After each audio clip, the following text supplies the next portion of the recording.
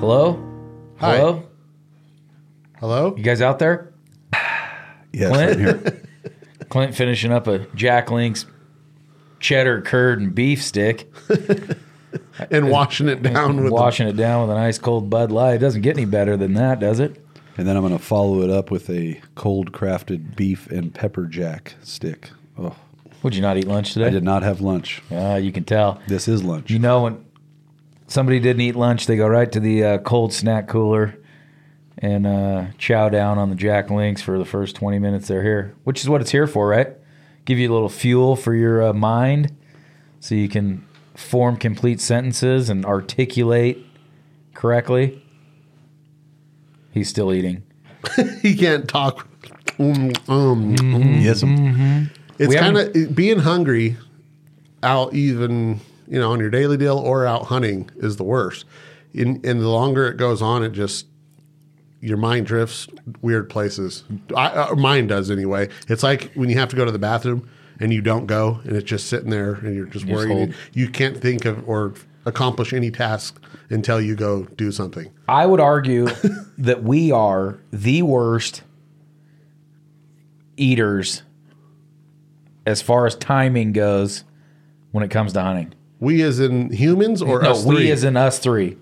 I feel like every time we go, we never eat anything for breakfast. You never want to sacrifice any of the good stands in the morning, so you just hunt all through those. And then always, at some point, somebody breaks open one, because it's not that we don't have the stuff. Coolers full of stuff, trucks full of stuff, just you never eat it. And then all of a sudden it hits, and then we eat 4 cans of smoked clams, a bottle of Tapatio, 6 bags of jerky, 4 bags of potato chips, wash it down with 14 beers, and then you don't want to get out of the truck anymore. Instead of having, a little bit of something in the morning, a little bit something late, it's like nothing and then everything. We do it every time. I Every guess time. That's the beauty of Jack Link's jerky right there. Right. Right on stand, 15 minutes into a stand, you're getting bored, your stomach's growling, and you reach into your bag and You should do that, Have but we just don't deliciousness. do that. Enough. Yeah. It gets eaten. I'm not saying it's not getting eaten, but it always gets eaten all at once at about 1:30 in the afternoon. You'll remember this from here on out, and you'll go, up. That guy's right.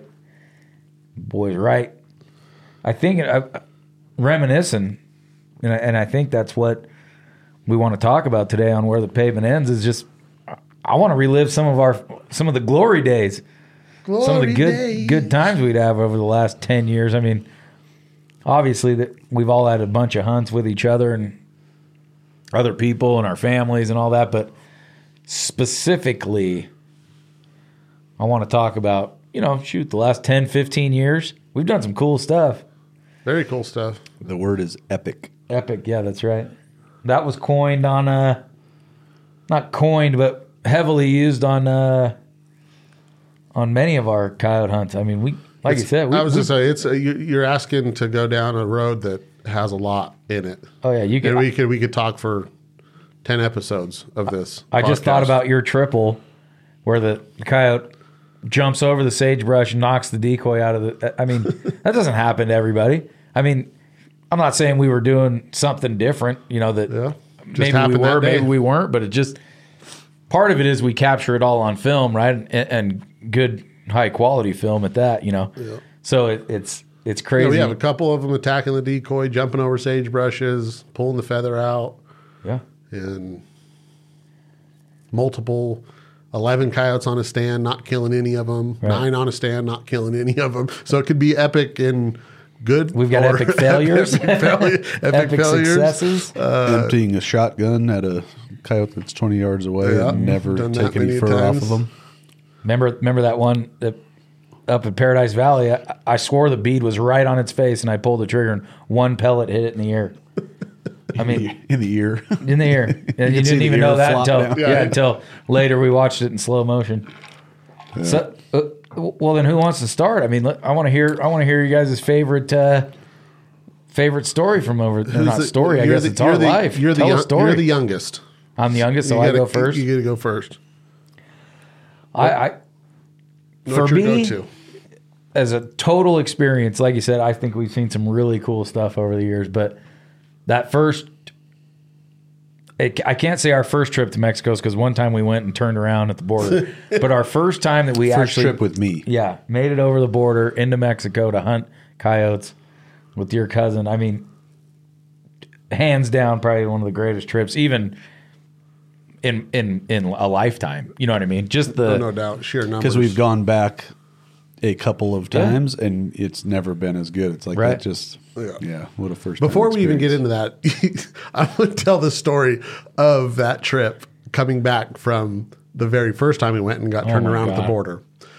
So imagine this. We were all hyped up to go meet our cousin down at the border, and we don't go because of some stuff that happens. And we turn around and we said, well, we're already down here. Once we get back into Nevada, we're going to coyote hunt. And we coyote hunted on the way home on some of the most pristine, beautiful, epic looking stands there ever could be if there was going to be a coyote stand, and not one. in a cold snap. I mean, just the perfect coyote conditions all around and not one coyote. And we were very, very frustrated. And midday, 3/4 of the day gone, we had to stop and get some gas. And the guy comes out and, hey, what are you guys doing? You know, deer hunting, coyote. Oh, no, we're coyote hunting. And he goes, oh, man, you should have been here last week. And we're like, why? Or was it not even this? It was like on a Tuesday. Yeah, yesterday. We were coming We were back hunting to on Sunday, yeah, I think. something. We were Monday. coming home from there like on a Sunday or Monday, and they're like, "Oh yeah, you should have been here yesterday," kind of deal. And we're like, "Why?" And he was like, "Oh, I just I run a contest here. We just had it yesterday. Just finished it yesterday. No wonder I think we had 25 teams this year. yeah, It's like, kind oh, of freaking. no wonder you can't find a coyote to save your life. But anyway, the first time we got into Mexico, we got to set the scene, not just of down there. How the whole trip is epic, right? The anticipation of getting there, because talking with Thomas, our cousin, you know, there's coyotes everywhere and no one hunts them. It's just a vast land of huge deer, cholla, and 3-foot tall rabbits. Yeah. And a ton of coyotes and mountain lions, right? And bobcats. So the anticipation going there is insane. Well, he's talking about, you know, he's doing everything he can to knock these coyotes down because they're just killing it. So when you hear that, you know, it's not like oh, we got 3 or 4 out here, you know, that are causing us a problem and Yeah. eating our chickens. Yeah. You know, he's killing hundreds of them and not even making a dent because they don't do it down there. Nope. They don't hunt down there really, I would say in general. They Can't do not afford hunt. it.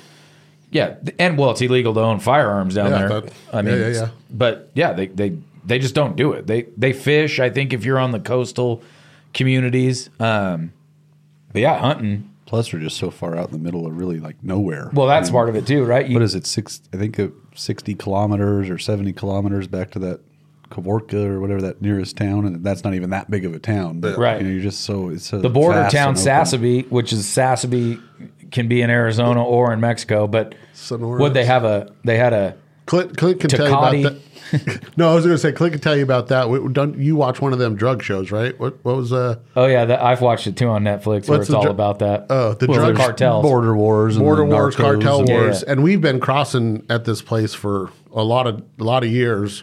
And this border town shows up in one of these drug wars. the store that we go to there was on there. They were talking about the mercenaries in there and stuff, but it's not much of a town, is what I was going to say. I mean, I think there might be a little taco shop there, maybe. I never saw on a the grocery American store. side? No, on the on the Mexico Yeah, side. there's like a little convenience store, carniceria, And or whatever, all that kind of thing. dirt roads. all dirt roads, all beat down.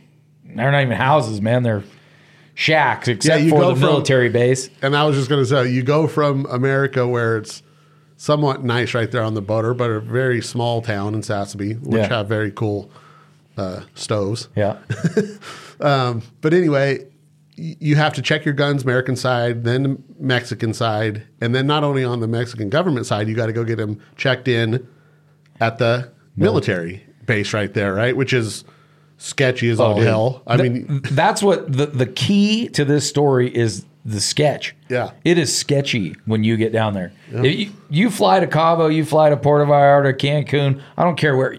Drive into Mexico.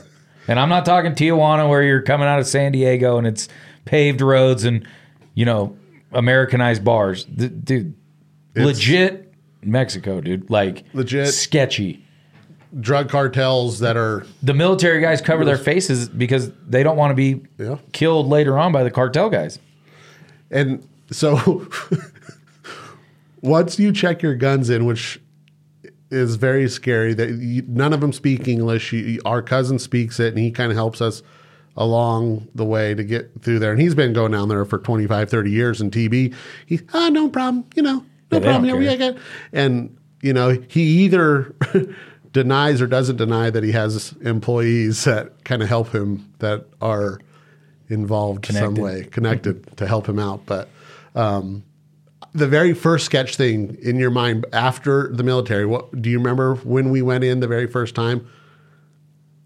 In the town there? In my mind, yes. Oh. Because we drove across with our trucks that all logoed out. Brand new F-350. Like brand new. And they get on their phones, dude. Because Thomas stopped in front of us. Yeah. Or maybe Raul did. I don't know who was driving right in front of us. Stopped in town to go into a store or something. And we're on a dirt road at night in a brand new F-350, all logoed out. All the guns, all the camera, camera, everything. And there's people that start getting on their phones right next to us. You literally got more money in your truck and equipment than the whole town probably has. And I'm slightly exaggerating, but not much. Yeah. You guys make Mexico sound like it's a great place to go. No, dude, there's not a person here that wouldn't think that it's sketchy. I think Mexico's beautiful. And you can go down to those resort style places and there's no issue. In my mind, there's no issue. Yeah. Been there a couple times. And let me deviate for a quick second because this is my first time. You guys had both been to Mexico. This is my first time going to Mexico. Oh, you never been there, period. Two real quick parts of my introduction to Mexico was my mistake of my passport, if you guys remember. I had been to Italy on my honeymoon and waited till the last minute like normal to check out and make sure my passport was still valid, and of course it wasn't. And we had to stop in Tucson. Luckily, there's like a main station there where you can walk in, and I think it detoured us like an hour and a half, something like that. But I was able to cross. But that was a little part of the story. I'm a physical therapist, so I'm sitting here with this patient I'd known for a while, and telling her I'm getting ready to go on my first trip to Mexico, going down and hunting this and that, and she says, "Man, be careful when you get down there, And she proceeds to tell me the story about her brother-in-law, and this is not like ancient history. This is within 6, 7, 8 years, I think, previous to when we're talking. Yeah, my brother-in-law was murdered down there. Well, thank you very much. Thanks. I mean, I literally, if I wasn't puckered up enough to go through because of some of what you guys were just telling me, and with our cousin Thomas, who's a little shady sometimes too. Her brother-in-law and a friend used to go down the Baja and fish, and they would drive, set a tent up on the beach, fish. I remember this story. And they just never came back. One of these years, they've been doing it for years, and they never came back. And for years, nobody. I mean, they knew they were dead, but they didn't really ever know what happened. They were doing a housing development, and they uncovered some remains, and this was them. So essentially what they were able to piece together was that they had a decent truck. They were out fishing. They were out in the middle of nowhere. Some people came up to them, basically murdered them in their sleep, most likely in their tent, because that basically was just kind of like buried, and stole their truck. Wow. Yeah, and it took them a number of years, like 5 years. So this probably happened 10 years before we were going to Mexico, and they're fairly recently, within those last couple of years, they had found out about this. And she decides to share this story with me, like this is Wednesday and I'm leaving on Friday for Mexico. Yeah. So I was puckered up a little bit. Just that story just kind of, resonated with me. And then on top of it, I don't have my passport. But yeah, that was my introduction to Mexico in a way. I'll be honest. I've been 5, 6, 7 times, whatever. I feel just comfortable enough to return. But, fast forward years later, the last time we went, when we drove out on our own and it was kind of getting dark, I didn't feel good. Sketchy. I mean, it's one of those places, especially when you're driving and stuff, you're just tense. Me personally, I'm just tense the entire time. It's like, and even, you know, I've told these stories, you know, people are like, well, you have a gun. Well, you have a bolt action 22 250.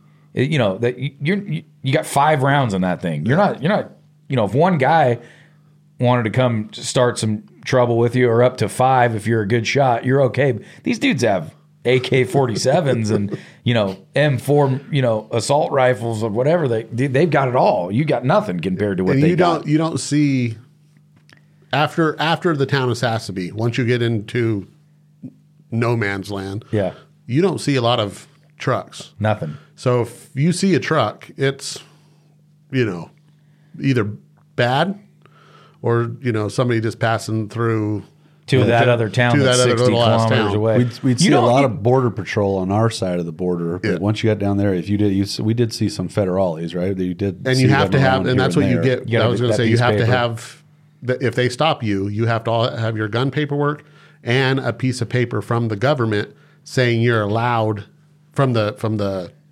military, the military base, and only 100 rounds per weapon. That's a big deal. And if you get caught any way, shape or form, you're going down. Yep. And they don't even there's no question. Yeah. The ammo's a big one. You know, piece of advice, anybody goes down there, clean your truck, because if you're allowed to have 100 rounds of 22 250 and you have 101, they'll take you to jail. Yeah. Because firearms are illegal down there. For their citizens, you can't have a firearm. And so when you bring them down there, they check you coming and going. And it's sketch. I sum up Mexico like this all the time. I've used this story 100 times. The first time we went, obviously, you know, it's kind of, we're feeling our way around, right? It's November, right? It's Thanksgiving time. Yep. And we pull into this ranch. You know, it's a ranch house that he uses to hunt out of. And I said, hey, do we have to worry about snakes down here? Because it's warm. You know, you get down there in November, it's still warm. And he's no, Stud. It's winter down here just like it is up there. You know, even though it's warm, everything's hibernated. Clint asks him, hey, do you see illegals, you know, jumping the border, or drug runners, stuff like that? Oh, no, Stud. We're so far away from the border now, you know. We put the high rack on the truck and we drive out of ranch.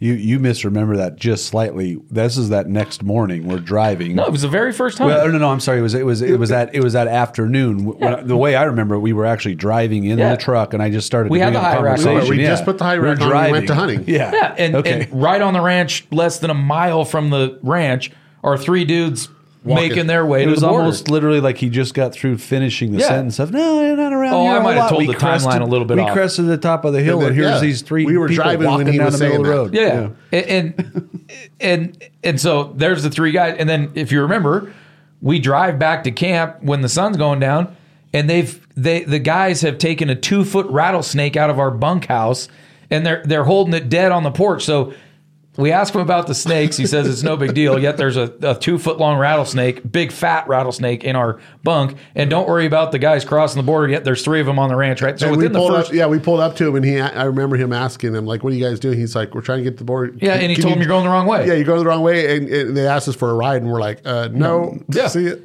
Gave them a bottle of water, and they just kept on going. First half a day in Mexico, the 2 things that might concern you, don't worry about those, and they both happen in the first 4 hours.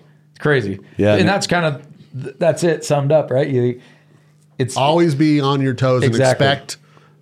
I don't say expect the worst, but expect something to happen. Remember we saw one guy that basically, this is years ago.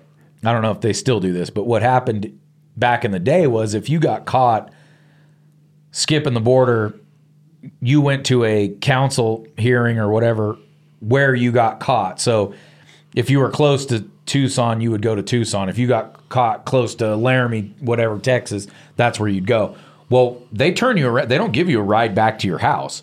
So, some of these guys have walked already, for a week straight to get there. Then they get caught. They basically just turn you around and make you go back. And remember, we saw that guy. That third year we went down there, they were going south, and they had gotten rejected. Remember, that guy? I mean, his son looked like he was on death's door. The old man. I remember that old man's face.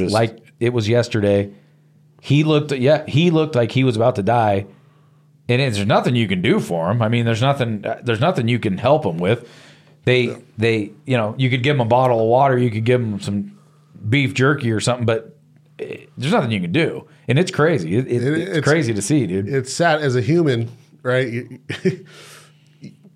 If you were in their shoes, you'd be trying to do the same exact thing, right? Yeah. To come to a better life and do it. But God bless it, it's rough down there. It kind of reminds me, I remember when we very first got down there, Thomas's girlfriend, Nadia, we were just trying to figure out what to wear and, what the plan was and stuff. And I remember one of them making a comment like, everything in this desert will cut you, will bite you, will scratch you. Nothing, every single plant, every single tree has something sharp down here that's going to mess with you, so wear good boots. And and they're walking through that stuff on that side of it. They're walking through that stuff for days and nights. Well, and it literally is. It's the most barren desert, I guess, if you're actually in like the Sahara, in the sandy desert. But other than that place is absolutely brutal. And I remember you see those, they're either old antifreeze or old windshield wiper fluid jugs. And most of them are probably windshield wiper fluid because it's cheap. But the whole desert is covered in those. And then you find out later that that's what they use for water. Water bottles. So they buy the wiper fluid, pour the wiper fluid out, and now they got that black 1 gallon container where they take 2 or 3 of those and they just drop them. When you drink your water, you drop it. So that whole desert's covered in those jugs, and that's all from those guys. It's also covered with oil cans. They change their oil right in the desert, dump it right in the dirt road. Yeah. If they're overheating 110 degrees, and these are not nice dirt roads. These are the worst of worst dirt roads. And they do 100 miles an hour on them all the time. Because you got to think, if you're down there, do locals have to be afraid of cartels? Hell yeah. So they're running those roads as fast as you can, and you're going to hit a bump, and your oil pan's gone. And yep. So after all of this stuff, if I'm listening to this right now, the coyote hunting must be epic, pretty good if you're willing to go through all this. Well, that's what I was going to say. So I remember the first night, that first evening, Clay sat on a cholla. I said my boot was in it, my butt was in it. Oh yeah, my fingers remember your gloves were stuck together. And we never even killed. We killed one coyote that night. Yeah. One coyote right there at sundown. We got that night, and it kind of was discouraging. Not that we hunted a lot, because it took a while to get the high rack on it, but we made 2 or 3 stands in beautiful country, and it was like, wait a minute, this is supposed. And the one to be. we killed just hung up. Yeah, it was like 200 yards away or something, like just kind of standing out there. So it wasn't anything special. But I did shoot one of those 4 foot tall jackrabbits, which that was epic. You don't even expect those things, but yeah, they're. But then that next day, holy cow! What was it? 3 days or 4 days? 3 days. 3 days. Like 3.5 days. So the half of a day, and then 2 full days, a third mostly full day, and leave in the late afternoon. So and we drove all night back home. So 3 days of hunting, and we don't have to. There were a couple very memorable stands, but more than a couple. But the 2 stands that stick out in my mind are hot route stand where we killed 3 with the shotgun and 2 with the rifle. Yep. And the one down in the creek bed that come running up to 2 feet. And we shot it with Nadia shot it with the shotgun at 3 feet or something? Yeah. Is that what sticks out in your mind? Or what other stands on that first trip?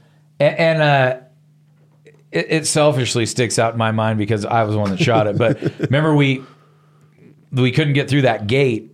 That was like a different lock or something like that. Remember? So Thomas had to take the truck back, and we hopped the fence. Oh, yeah. And it was just America. We had just figured out that nearly every crow flew over the top of a coyote. It was like we had just kind of figured that out, and we jumped that fence. Magpies, there's and we called, and that crow was coming. It's like, oh, there's a crow right there. And then you look down, that one's bombing, and I shot him right in the face, and he just wads up right in front of the decoy. But yeah, like I said, selfishly because I killed it. But no, the hot route, and then to watch the video footage of that later, when you shot that one through the cholla cactus, there was 13 coyotes. We could see. You 2 were on the ground. See, and that's what for multiple reasons, that was the first time I was on the ground. I'd been filming up in the high rack up until that point. So that was my first time down on the ground. So real quick, you got a team of hunters. So we have a high rack on top of the truck. So we're filming. So of course you got a cameraman up there, and you know, a couple of rifles. Yeah, with communication. So you send one person with the shotgun down on the ground with the cameraman. So you have two people on the ground, one hunter with a shotgun, and then you got the rifles in the high rack, and there's a distance between you. So we would communicate on a CB, and it was just, that was one of the more fun, like for kind of a cool experience for the cameraman, because I have the audio of the shotgunner on the ground in my ear, and I'm the only person up in the high rack that can hear the response from the ground. So I have to kind of relay back and forth. And that was just as fun as shooting them for me. Yeah. You know? That was so fun. You know, because like Clay would go, oh, you know, there's one coming in on the left. And I couldn't hear that, obviously. And Clint would go, he says there's one coming in on the left. You know, and then it's like, boom, you'd hear the shotgun go off. Or we'd have to be looking with the rifle. Or just the opposite. Like, so then my experience on the ground would be like, you know, a lot of times the high rack would end up being spotters. You know, sometimes a coyote would hang up occasionally and you'd get a rifle shot, but for the most part you were spotters. So it was one coming in from your right, you know, coming in from your 2 o'clock, all this kind of stuff. We were the spotters up top, and then you'd hear the shotgun go off. Or you wouldn't, and then you'd be like, what's going on? You know, we never saw him. We never saw him. Because it's thick. It is thick. And then here's where it gets good. One from the left. Oh, 2 from the right. Yeah. Oh shit, three from the front. Oh, left. Which one? Same route. Yeah. Then it just goes crazy. And that's the thing down there. So we've always contemplated why they do it, because there's so many coyotes and there's so many rabbits. You wouldn't think that they would be just running in there so much, but just like any coyote, they're coming in to get that big old rabbit. And is it competition to get there before the next coyote because there's so many coyotes, or is it they're hungry and they're coming in? I mean, they're all pretty healthy looking. You know, it's not like they're all they looked like they were starving. And they are different, right? Remember how the black feet? Mm-hmm. They're really cool. They're not as big as ours. I mean, they're not as they're not as bulky as ours, but not starving. Like just a smaller frame. You know. But I've always wondered: is it or it's just instinct, right? Is it just instinct? They just hear that sound and it's to get an easy free meal? Why would you meal? pass up that food? Or is it competition because they know there's so many other coyotes there that if they who's in my territory type thing? Yeah. See, and I was just going to say the same thing. This goes back years ago to our discussions, because we'll never know for sure, but there's so many coyotes down there that they probably don't have as defined of borders, you know, as far as territory. Because, you know, the one you guys were just talking about, the example of you have a coyote bombing in, comes on not on a trail, but it comes on this specific route. You shoot it with the shotgun, and at just about the time you're done pulling the trigger and doing a little high five, here comes another one on the same route. And we had 5 coyotes come in on the same exact route. So it's like they couldn't have been teamed up, but there's just probably so many of them, and it's a competition to get to that rabbit first. Yeah, and it's not so thick that they had to take that route. I guess we should clarify. You know, they could come from anywhere, but they were all running right down that same path. You know what I mean? Like, abundance of food, abundance of coyotes, and you know. But at the end of the day, they still got to hunt. So this is like a free meal. So yeah, they seem to just be try as hard in 100-degree temperature. But we found out that it's not all that way. I mean, we went back for a few years in a row and really didn't have as great of hunt. I mean, we still killed lots of coyotes, but that first trip, what we end up with? Do you remember the exact number? I can't remember. It was 33 or 35 or something like that. And then one bobcat that trip. We've never seen a lion down there. We ended up killing some javelinas years later. Yeah. 33 or 7 coyotes in 3 days and a bobcat. And really, that first day didn't count. I mean, I don't half think. a day we got there and unloaded. Some misses, you know. You got to, but we had opportunities to. Oh yeah, and we saw 55 coyotes probably. You know, 60 or coyotes. more than that. Maybe even more than that, but had opportunities at 50. A couple times had some gun issues. We had a scope that didn't make the trip very good. We had a conscience issue with a bobcat. Oh yeah, I forgot Nadia, about that. Nadia wouldn't shoot that bobcat. What was the story? She was driving in Colorado, and she was going down late at night, and a bobcat came running out of the forest and made her stop and slow down. And she started going, and then like another 50 yards, there was either a wreck or a deer or a bear or something in the middle of the road where she would have. It was She figured the she would have bobcat wrecked. saved her life. She would have wrecked, Yeah. yes.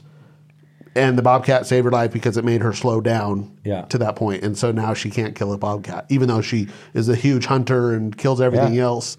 So we would have killed some more bobcats, but yeah. Was this the? I'm losing my track on. Was the trip? first trip when we broke the camera out of the high rack, or was that no, a different one? that was a different one. Okay, well, I won't tell Yeah, that we'll talk story. about- We'll that's tell another that story. for a Don't different don't podcast. move on real quick. Speaking of Nadia, I'm not as far moving on. as one quick little epic hunt, we were up in the high rack. We got to experience this by watching the video, but Clay got to experience it filming with Nadia behind the shotgun.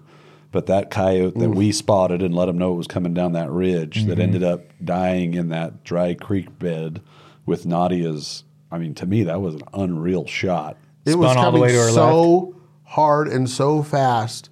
The reaction, she had unbelievable reaction. And a coyote couldn't run any faster, and probably running with the wind. I mean, the thing was moving as fast as a coyote could possibly move, and it never missed a step, never slowed down, never checked. And she shot this thing, what do you figure, 2 steps or 2 3 steps? steps?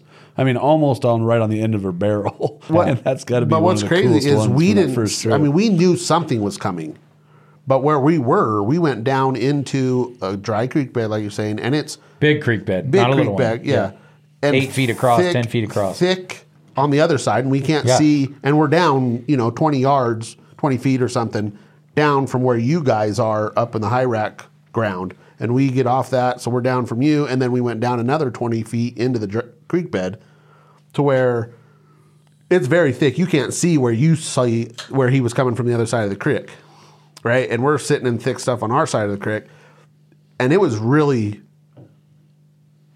2 seconds of there it is, boom. It was it was so quick because by the time he come down off into the creek bed, he was right there at us at 8 feet. He was already at 8 feet the first time we seen him. So to get there and shoot him at 2 feet, yeah, it was insane. Yeah, it was one of them, like every stand we got better. Yeah. It was kind of one of those, we all It was knew our how to hunt learning coyotes, but experience you for had sure. to learn. And I think with that too, it was as each stand we would get better at, okay, this is kind of like, this is our 12 o'clock. So we can, if they're coming straight ahead, we would have to communicate, because you could get down there and plan on facing west, but when you get there, there's no way of having a shot to the west. So you'd have to communicate your directions, which was really important, because if you're if you're facing 30 degrees off to the other side, you're either never going to see them or you're never going to have a shot. And of course, you also have to know, the high rack guys have to know where the guys on the ground are sitting. So Yeah, for safety, for obviously. safety and stuff. So And what we that was did- cool about it. It was just like a learning experience Yeah. every single stand. and what we were doing, obviously, filming adds a whole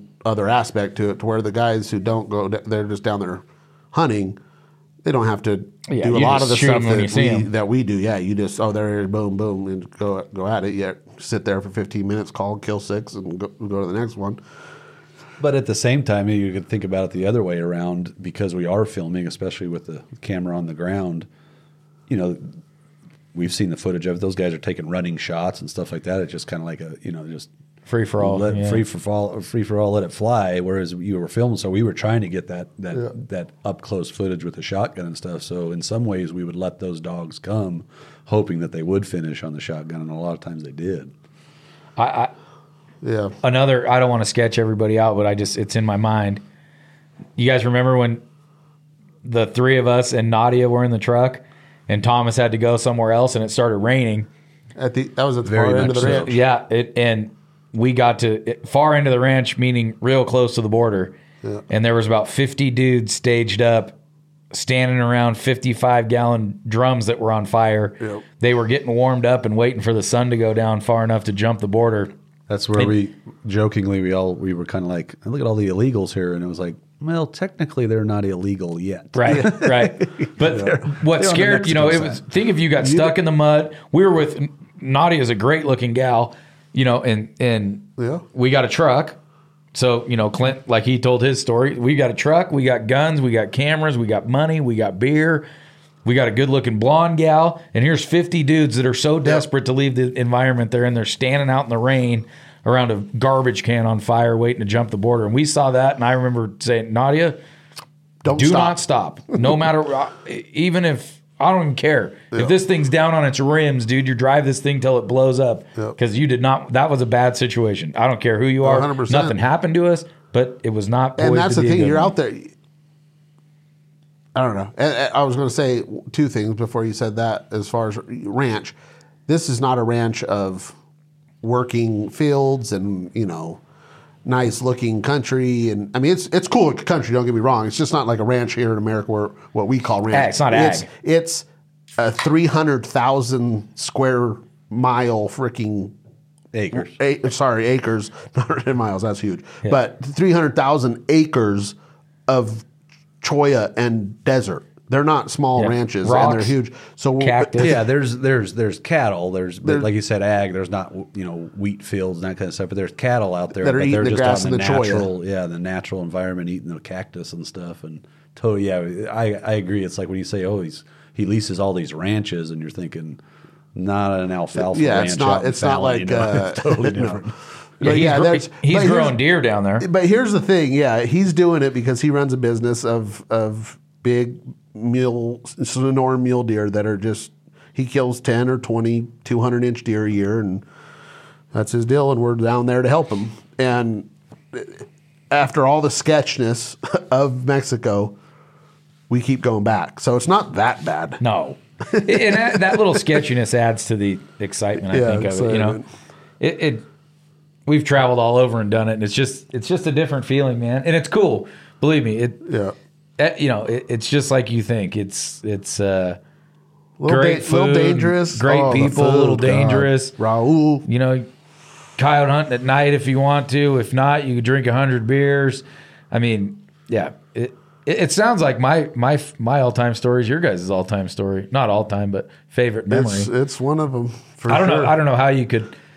You just can't help but have a good time down there, and yeah. Then you see huge deer if you're into that, which we're into. Remember we saw huge deer down there. Huge. You go through his trail cams at night, and it's like seeing an Eastman's book being laid out. Yeah, it's great. I don't know. I want to go again. Oh yeah, We would have gone this year. COVID wouldn't have. COVID got us. What? So that's your favorite. I don't know how you can compare, but I guess now, Clay, you're a little bit older than me. So what's your favorite memory over the years? I've got to go with something that has never happened, obviously, before that point. Probably will never happen again since then. And how it happened, why it happened, everything that made it happen just turned it into, I mean... Are we still talking about hunting? Or I don't know. I just Where's he going with this? I'm trying to say it in the coolest of words, but Just say it's it. kind of it happened, and you can't explain why it happened or what happened. We're there in the Granites, 014 here in Nevada, Oh no! which used to be trophy mule deer habitat. big chocolate horn monster. Just huge trophy area for and you if you didn't have that as your first choice, you were out. I mean, that was the ticket to get a mule deer tag in 014. And over the years, it has succumbed to thousands of mountain lions. And when I say thousands, there's hundreds of, I mean, it's just crazy how many mountain lions are, to wild horses Yep. and to coyotes. To put into perspective, I know where you're going with this.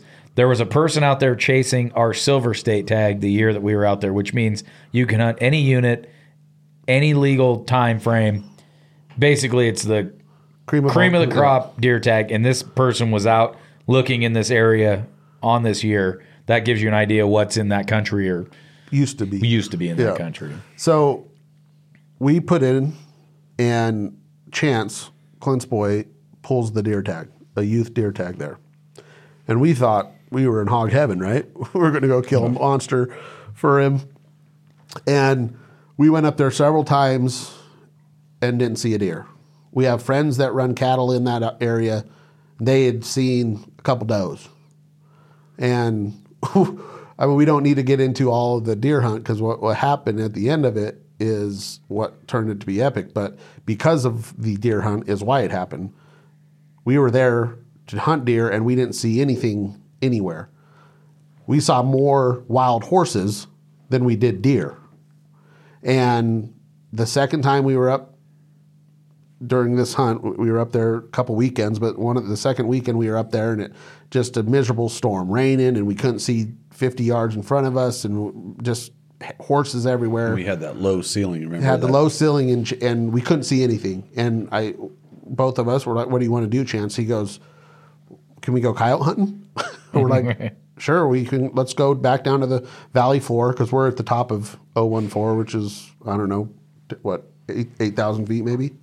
What is Granite's? At the top, yeah. Yeah, something like 8,000 feet. And we said, well, let's get down below this ceiling and go coyote hunting until the rain stops or whatever it is. And then we'll go back to, deer hunting. So we go down, we get all ready. And first stand, one just barrels in and Clint shoots it with a shotgun. And we're like, yeah, that's a good way to start. and I'm filming. Because I'm, father, son, I'm, out there. I want them to be together. So here goes the second stand.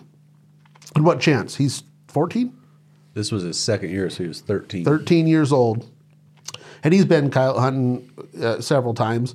But second stand, here comes a coyote, and it's raining. And Chance shoots a coyote, kills him. Here comes another coyote, shoots him. He gets his first double on camera, 13 years old. And it's just pouring rain. And I'm just like, it can't get any better, right? And we're like, we got to keep going. We can't go deer hunt. This is an epic run right now. So we get down next stand and look off, and here comes this coyote running in. And then he stops right in the middle. He's probably out 400 or 500 yards. And he stops. And in the binoculars, you can see him tilt his head like dogs do when they're curious. They kind of get that weird look. When I say treat to my bulldog, what he does? They just kind of their ears perk up and they tilt their head, either direction, and they're just really concentrating and kind of like, what's going on over there? And we're sitting there, and he sits down, right? Yeah, he sits down, and nothing. And again, I'm filming, and out of the corner of my eye, I see right at the decoy. And I see these ears coming, which I thought it was a bobcat. And keep in mind, we're sitting in sagebrush that maybe 2 feet tall. And in front of us, we could see for 2 miles. And the sagebrush is maybe a foot tall. What turns out to be a mountain lion at 8 feet from us. I have no idea where he came from, how he got there without us seeing him, because we could literally see forever in front of us.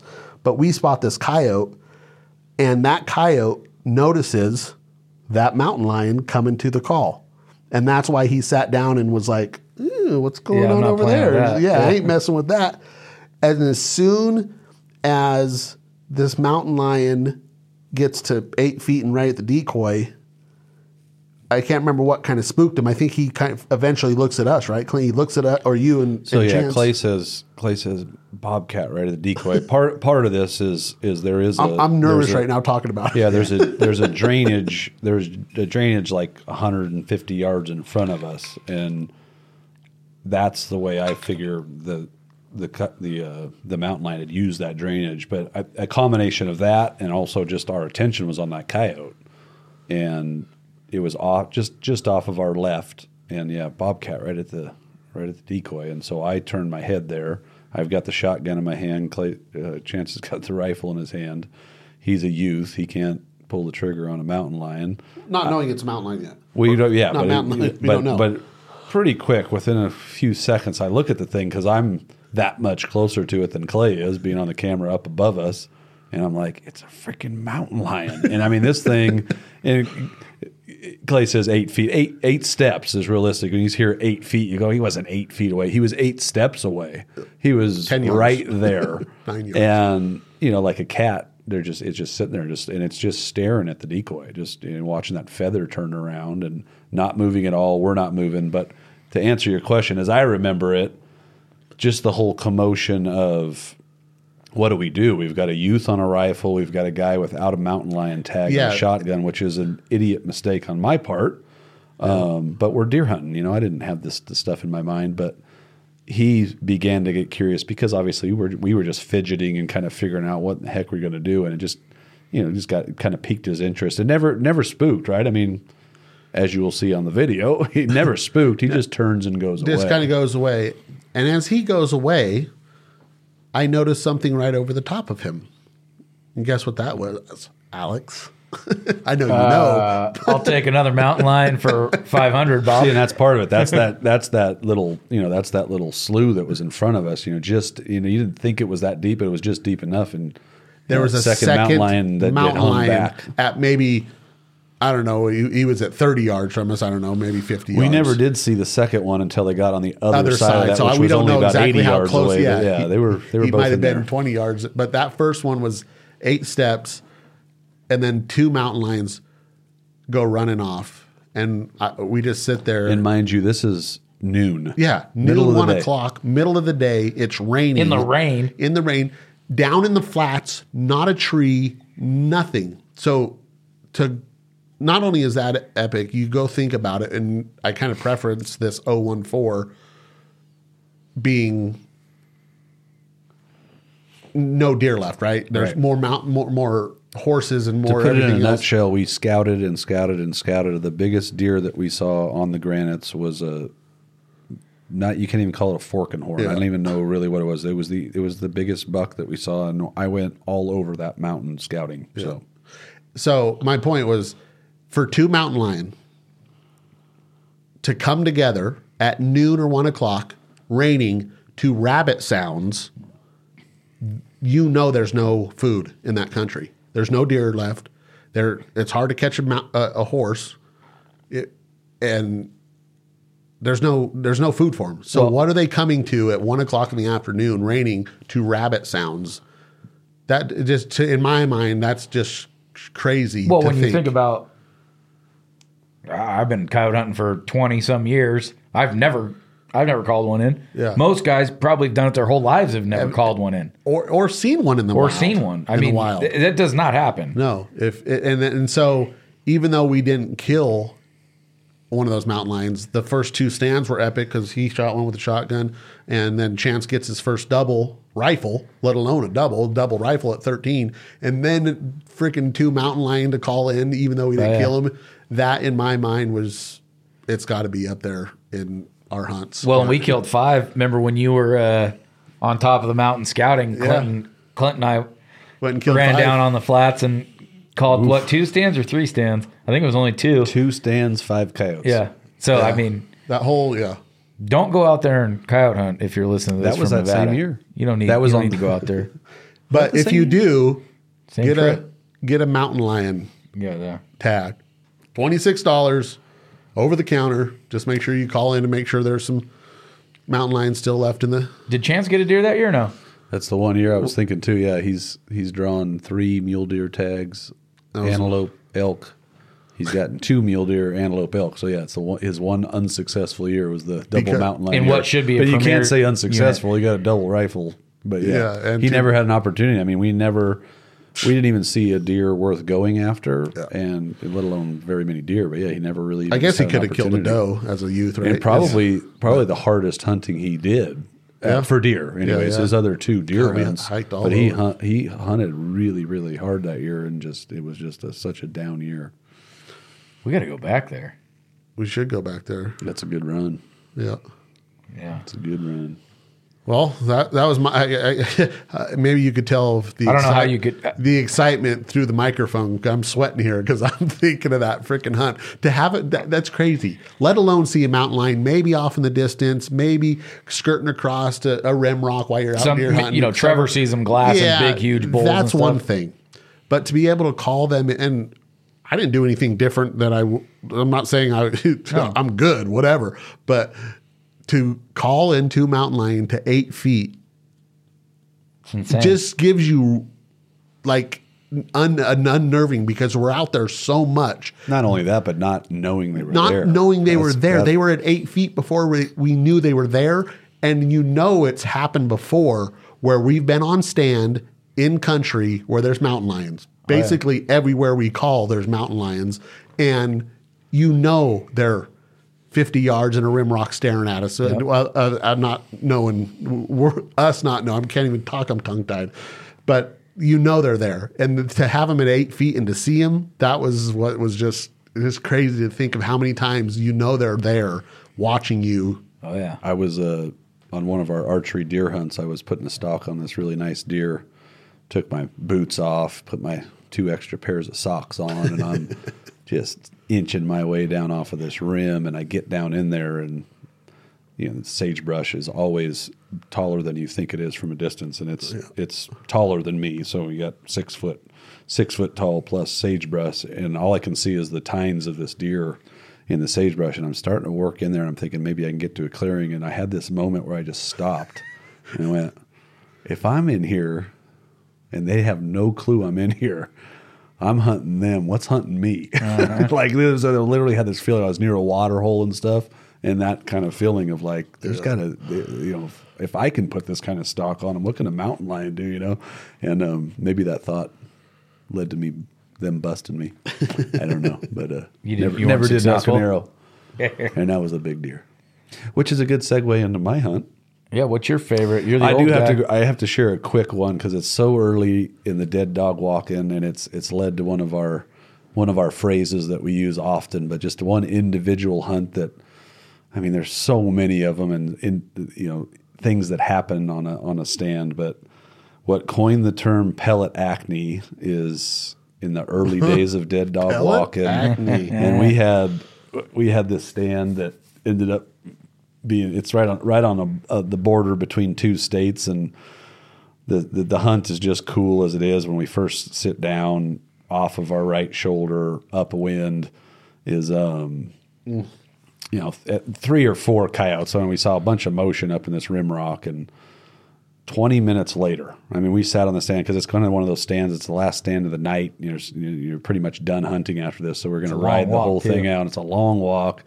And so we ride this thing out, but we had action early on, and nothing else happened. And then, by the grace of God, these 3, and there ended up being 5 coyotes, but 3 of them, that whole time they were just mousing around, and they came out and actually came down in front of us and started making their way into the decoy.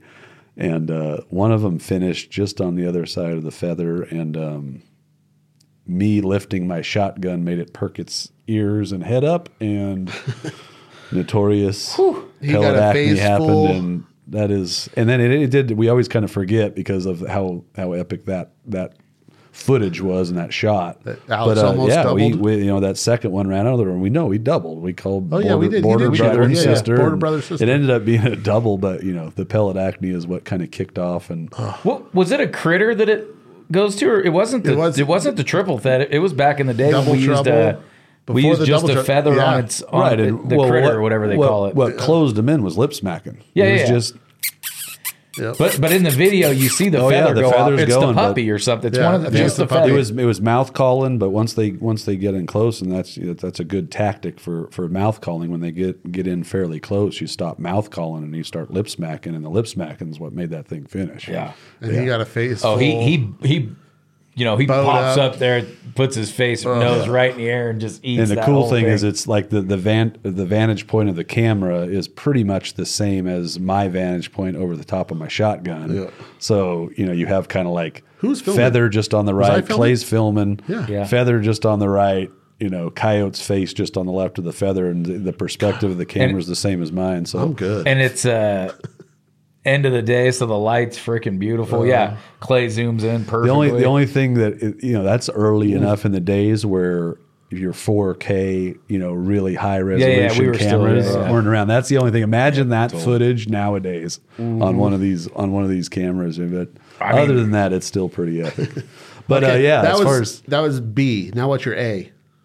A is to bring it around full circle to my 2012 or 2013 rifle deer hunt, which I hadn't had a rifle tag in quite a while, but we had a similar kind of a circumstance where the midday, it was hot. The deer hunting was kind of tough, so we went to sit down on a midday coyote stand, and during our coyote stand, 300 yards out there or so, a mule deer that was bedded down in a rib rock decided to stand up and walk away from us as we were just calling in the stand. And right away, without even binoculars up to your eyes, you're like, that's a heck of a mule deer. So, and all we have was it was just 22 250. It was Clay and I. We had the 22 250 on the stand. I had a tag, but this deer walked away, but wasn't spooked. Basically, just kind of got up and moved because of the sounds we were making, and walked up and around. There was basically a cameraman with us and me and Clay, and I took off, got the wind right, and went after this deer with the cameraman. And we stalked and got into some right where the deer is going to be. It's bitter brush and this tall brush, and we can't find them, and we're inching our way through there. What Clay had done is he'd gone down and around and was going to kind of act as either a blocker or a spotter for us, and you didn't take off. We had a coyote. You didn't take off. Hold on. You went around. I remember this story like it was yesterday. We actually snuck up on a coyote. We had a coyote right in this area where I thought for sure that deer had gone, and it just seemed to make sense with the way the wind was and everything. And we basically stalked in on a coyote, and no deer. Got to a rim rock, and weather started to change. So we finally spot this deer bedded down in this canyon. No. And Clay's down below us, and he radios up. Before I spotted him, we got to a spot where we basically ran out of territory. I'm calling bullshit on this story. And the weather is crazy. It's just all of a sudden the storm moves in and the wind starts blowing. So we're basically stuck. And Clay radios up to me that I think I see the deer. I think I got him spotted. And so we work our way back around, and we just inch over this ridge, and this deer is bedded down on the other side of this ravine behind a sagebrush. And really all I could see was his horns, but it was him. And Clay saw him from a long ways away. Like, is that a sagebrush or is that a deer? But it ended up being him, right? Am I correct? That's exactly how it went down. No. You didn't take after him. We went back to the truck, and I drove you to the top of the mountain. Well, of course, we worked our way up there, but you went down and around. And you didn't say it. And then by the time I got down to the round, we figured out a plot where you were going to walk out. Yeah. And when I radioed you, I glassed from, like you're saying, long ways, but I thought I saw a deer, but it wasn't him. What I saw was a white sagebrush laying on just like an old white piece of sagebrush. That what caught my eye, and just 10 feet to the left of that was the deer. So you spotted him, let me know just generally which direction he was. We got in there, and we're basically stuck. So the wind's blowing straight at him. Yep. No shot, no way to put a stock on him. I thought about doing that because now it's starting to get late on a rim rock, and my best hope was, he'll stand up at some point in time, to get a drink or do something, but then it starts raining, and he's just, we're sitting there watching him lick the sagebrush, and just one of those really, really cool hunts. I say stands because it's coyote hunting, but you don't get a chance to just sit there and watch a deer. And he's really not all that far away. He's in shooting distance, but when I lay on this rock prone, he's out of sight. If I get up, and this rock is the high point. Like there's nowhere I'm going to get any higher. And if I go any direction, I'm going to bust him. So I'm just stuck on this rock. You could get up a little bit on your knees kind of thing and see his horns. Okay, he's still there. Lay back on your stomach, out of sight. Well, we just got to get him to stand up. hour goes by, another hour goes by. So pretty soon I just tell Clay, we gotta press it. Why don't you walk up the draw and just, walk and make a little bit of noise. The lights. It's getting dark. We're pretty much. This is our chance to we got to press the issue. So about the time you start to hear Clay. I mean, he's not making a crazy ruckus, but you can start to hear some sagebrush breaking, and he's purposely not being quiet, and he's working his way up this draw, and this deer just stands up and goes, and as the footage will show you, essentially he's moving straight away from me, bounding over the sagebrush. He never even gave you a look at it. He just got up and ran. That's how they get big. Clay was making, there you go. But went straight away from me, and I just had to kind of he was hopping over the sagebrush, and I kind of just had to time it. And okay, he's down. He's going to come back up. This is my best chance. On about the fourth or fifth hop, I let one go and hit him right between the shoulder blades, just to the left of his spine. And I mean, he ass over tea kettle front flips. Perfect front flip. And one of my first thoughts, other than, oh my God, I can't believe that just happened that way, was, he broke his horns for sure, right? Yeah. I mean, he had to have broke his horns. He broke his neck, but he didn't break his horns. I coming from below, I didn't know what was going on because I couldn't see. I was a mile away when I spotted him, and it took me ways to get up there, and I hear one shot, so I don't know. Miss, I can't hear screaming because it's windy, it's raining, it's nasty. A big storm's rolling in, and I don't know what's going on. And I'm trying to get a hold of Clint, and I can't hear him do nothing. And I finally get up there, and I screaming, I'm crying. I get emotional, obviously. I always cry on stuff like that. But it was, and then because I didn't know what happened, what he just told me. But now that you see that footage, and he's a hell of a deer, too. Oh, my God. He ends up being 178, I think. 178. Yeah, just shy of 180. And beautiful, but the hunt, the way that all went down, the way, tying together. Coyote hunting. Kind of thinking outside of the box, and then just kind of dumb luck, coyote hunting in the middle of the day. And sometimes, that's something, some guys will just say, we'll just hunt all day. We'll just keep hunting, or maybe you get up on a ridge and glass for deer. I mean, there's different ways of going about it.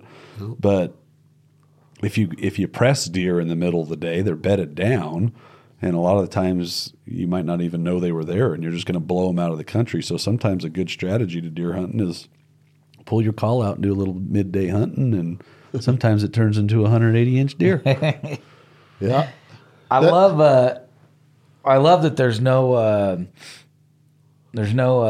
just we went deer hunting, killed one, and it's over. We went coyote hunting. I love that there's always some cool little twist to hunting in general. You know what I mean? I mean, I guess I don't remember every hunt I've ever been on, but you sure remember the ones that. Don't you figure? I mean, you got a cool little there's scenario. All kinds that of goes preparation, with it, skill, all that stuff. But at the end of the day, you got to get lucky. Dumb luck is better to be lucky than good. You tell me one successful big game hunt you've had where it's like, oh, the luck wasn't involved. Yeah, this is all skill. I knew this was going to happen, and I put in the time, and all. No, something has to happen. It's just dumb luck. Yeah, it really is. But luck happens to those who are prepared. So that's true. And work hard. I think we could sit here for hours and talk about stories, and maybe that's just we will. What we should do one day, because I got a few. I mean, when you just talked about dumb luck, I'm thinking about our archery bucks, and we got lucky there. We'll do another walk down memory lane on another episode. Throwback Thursday here on Where the Pavement Ends. And I'd say the cool part about it, just for us personally, and what we can share with you guys, is the video footage of it. The story's enough, but then when you can tie it into some. That's what I think is cool. Have it. That's what makes me feel pretty fortunate about what we've done for the last 12 years. I will commit to telling the viewership out there. I will tell you what happened to that camera in Mexico season. Yeah, that's on another episode. That's on a different episode next week. Maybe next week. Maybe in the future. Anyway. We really appreciate you joining us. If you got a cool little hunting story you want to share with us, write in. Hit us on Instagram, Facebook. Another thank you to Jack Links for providing Clint with the nourishment he needed to correctly articulate his favorite hunting story. I have to go to the bathroom. And let me give you one piece of advice. If you run into those cheddar, cheese curd, and beef stick combination cold snacks from Jack Links. Buy the whole box. We'll see you next time. See you next week.